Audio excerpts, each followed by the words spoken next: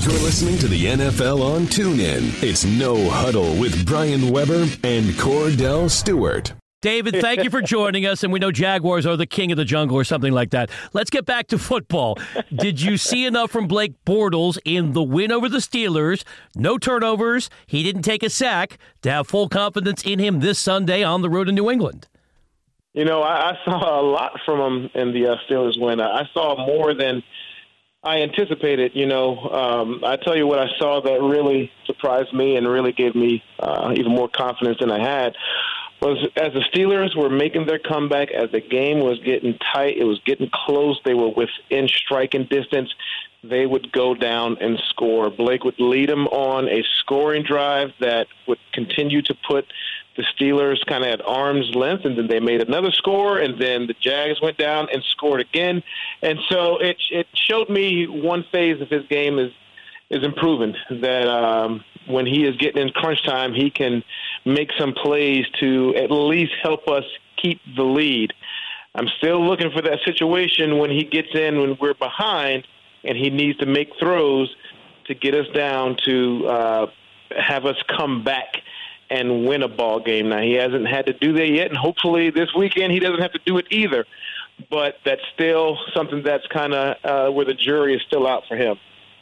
When you think about, you know, things being contagious on football teams, it evolves around winning and losing. You guys have been able to win, but it's the Tom Coughlin effect. Think about what he's done to this team in a sense of how he drafted with their first pick with Leonard Fournette. Think about being able to bring in Calais Campbell. Give me your take on what he's done for this organization, even though he's not on the football field. But give me the understanding of what he's done as far as his inspiration and things that he been able to give to this football team to help them move forward and win the way they are.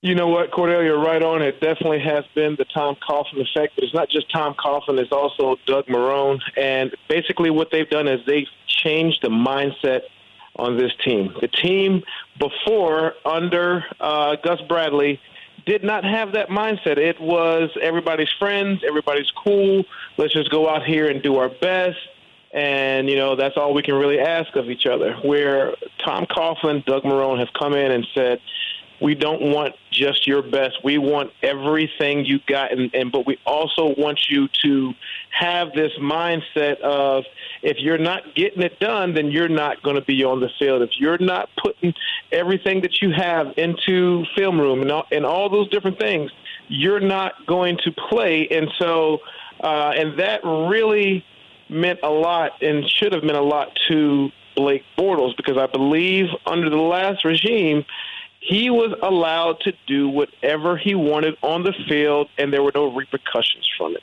I mean, he would play in some games where I'm like, why is this dude still out here? He needs to at least be pulled just because he's playing so bad, but they would continue to put him out there. And then after those games, the coaches would say, oh, you know what, he's our guy. It's not his fault. It was a bunch of other things.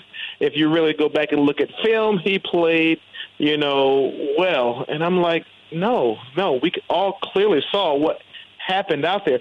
So now there's accountability. The mindset now has changed where you're going to be held accountable for what you've done. And Blake knows that now, and they've really kept him to that. And I think that's what's kept him getting better as the year has gone on.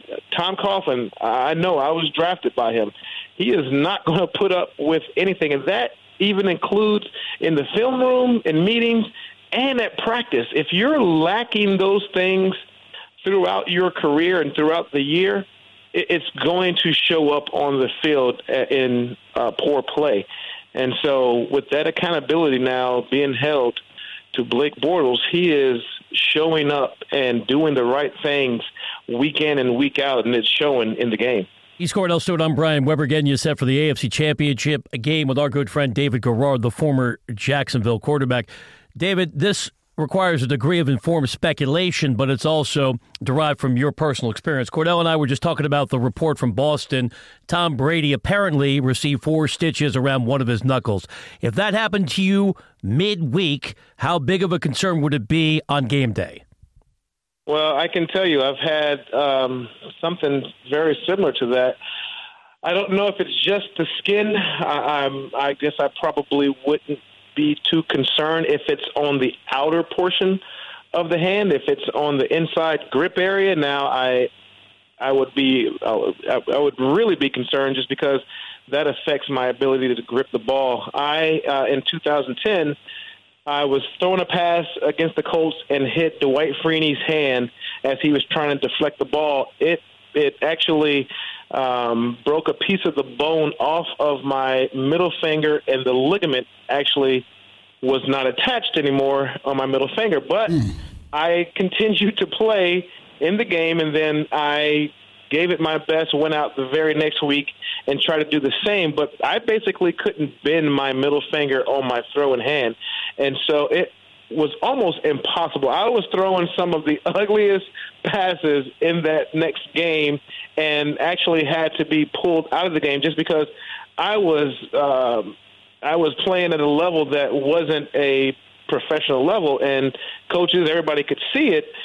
So if he's had something as serious as that, it's on the backside of the hand, that's something he can deal with, put the gloves on, he'll be fine. But if it's in the grip area as a quarterback midweek, that's something that I would be very, very concerned about.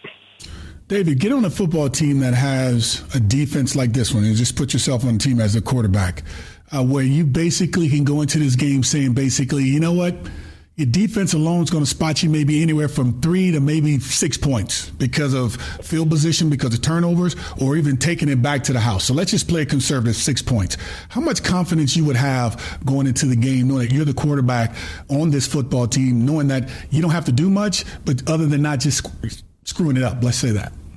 Yeah, so if you're talking about what Blake Bortles is about to go through, yeah, I would say he should be somewhat comfortable with this situation in that scenario. But the game is not going to play itself out like that. He is going to have to produce. He is going to have to make throws. I've been in games before. Once again, we were playing the Colts, and their best thing, of course, on defense was Dwight Freeney and Robert Mathis. So you try to drop back 40 times, they're going to hit you probably 20 of those 40 times.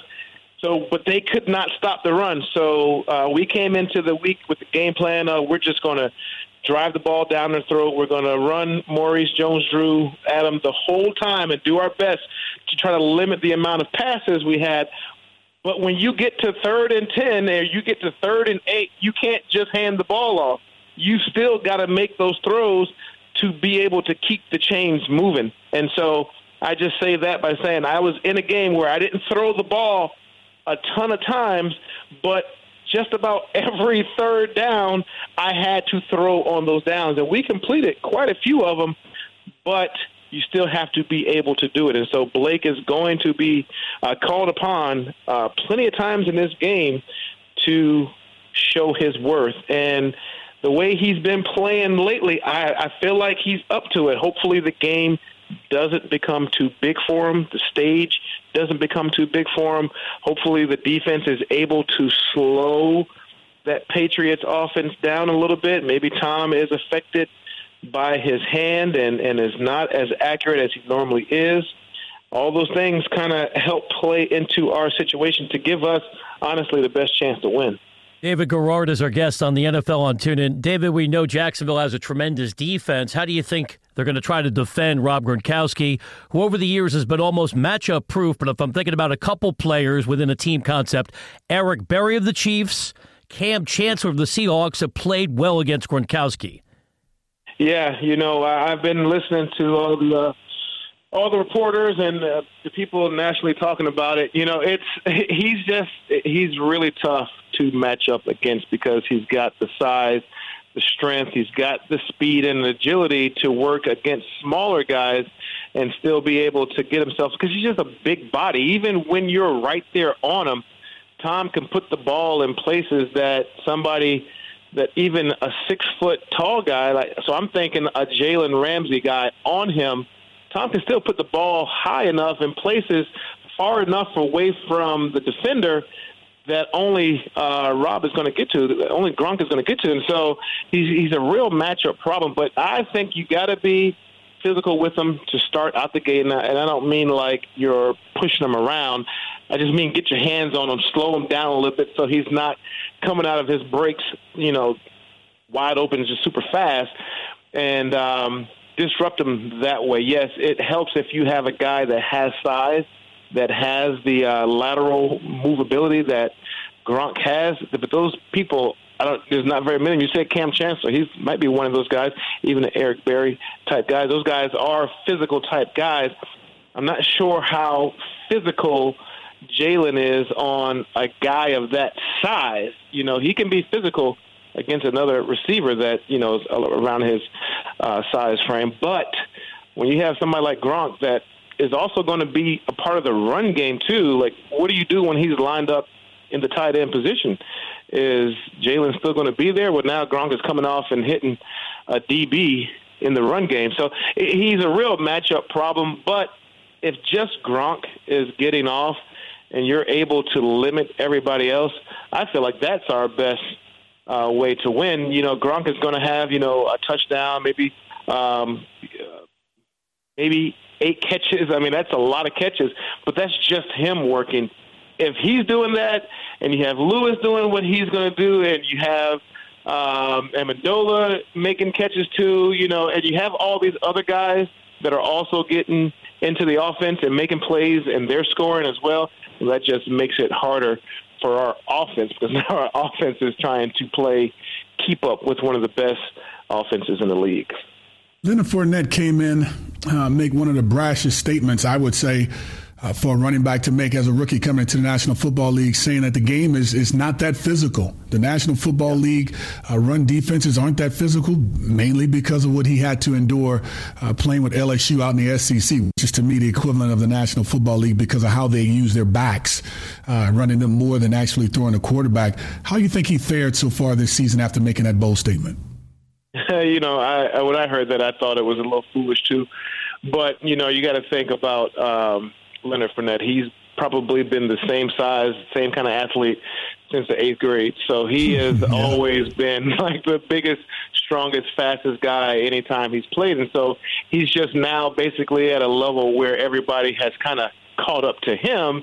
And so he's like, hey, you know what? This is pretty much what I'm used to. And it's not any great thing because he didn't come in as this, timid little back that has to build up strength, and he's already at a big boy speed and size.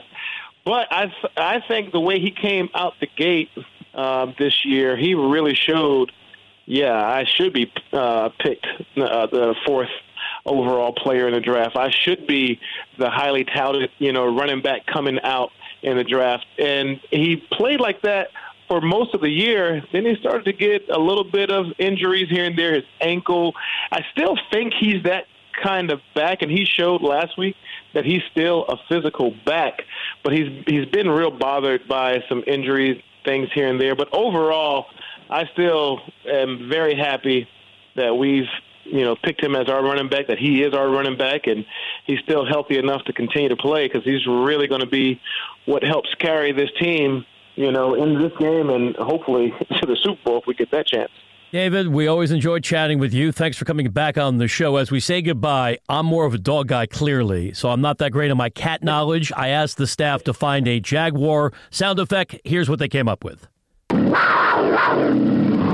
That's exactly what we use in our stadium. Perfect. All right, we've come full circle. And finally, because I am a grammar guy, let our global audience know the proper pronunciation of your mascot. It's Jaguar, like Star Wars, right? Not Jaguar. No. Some people say wire, and I don't know why, but it is definitely Jaguar. Yeah, those people are wrong. David, we're solving the world's problems. Enjoy the game on Sunday, and coming off a Jag victory, we'll chat with you on the road to the Super Bowl. Awesome. Sounds good, guys. You've been listening to No Huddle with Brian Weber and former Steelers quarterback Cordell /Stewart. Live on the NFL on TuneIn. 20, 15, 10, 5, touchdown. The National Football League is on TuneIn.